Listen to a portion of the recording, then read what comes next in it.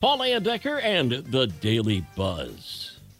Some people complain they never look good in photos, despite using several techniques like angling the camera down, tilting their head, and, of course, Photoshop. Well, in a new poll, 49% of us say we look better in person than in photos. About a quarter say there's no difference, and 15% aren't sure. Women are more likely to say they look better in person, while men were more likely to say it makes no difference. Survey also asked if being photogenic is a skill. 21% of people think it's something that can be learned, while 54% say it comes naturally. Harvard Health has found that 66% of us shower every day, more than necessary. For most of us, those who have drier skin or suffer from conditions like eczema would be better off taking shorter, less frequent showers, since soap and water weaken the skin's defenses. Who knew? Some good news if you're planning on hosting Thanksgiving at your place. Although inflation is still driving up the price of many grocery items, the turkey is going to cost a lot less than last year.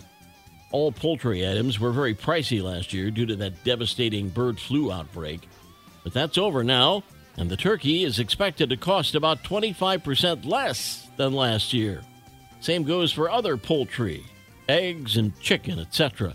The lower cost should offset higher prices of all other grocery items, which are expected to cost nearly 3% more than last year. We'll turn the page in 60 seconds. The Daily Buzz.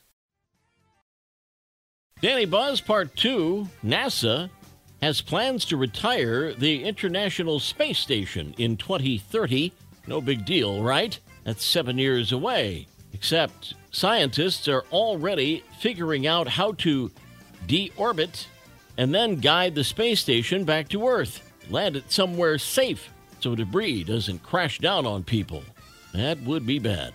Hear about the welding company in Colorado called JMF Enterprises got sued by another company called Fire Up Fabrication.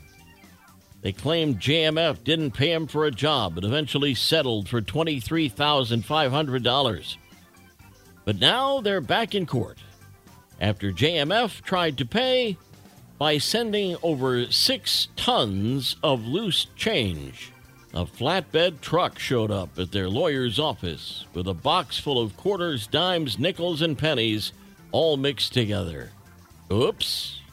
Their settlement agreement didn't specify how they had to pay, so they thought the lawyer would have to accept it. But she refused. Instead, she filed another lawsuit, and now they might have to pay even more. This is interesting. America's last prison ship is set to close next year. It's a 5-story prisoner barge docked on New York's East River.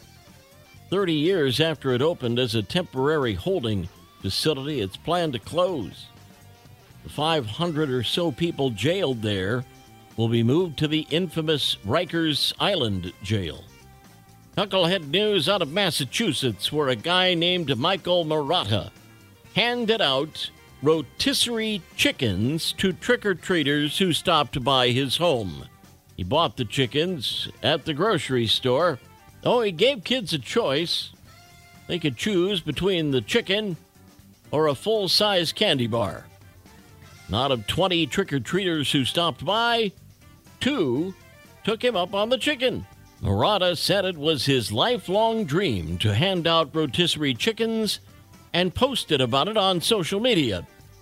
He said it was a success.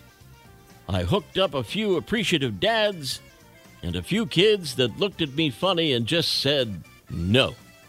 The Daily Buzz. I would have taken the chicken. Yesterday's history, tomorrow a mystery, today's a gift. That's why it's called the present. I'm Paul Decker. We'll buzz again tomorrow. Have a great day.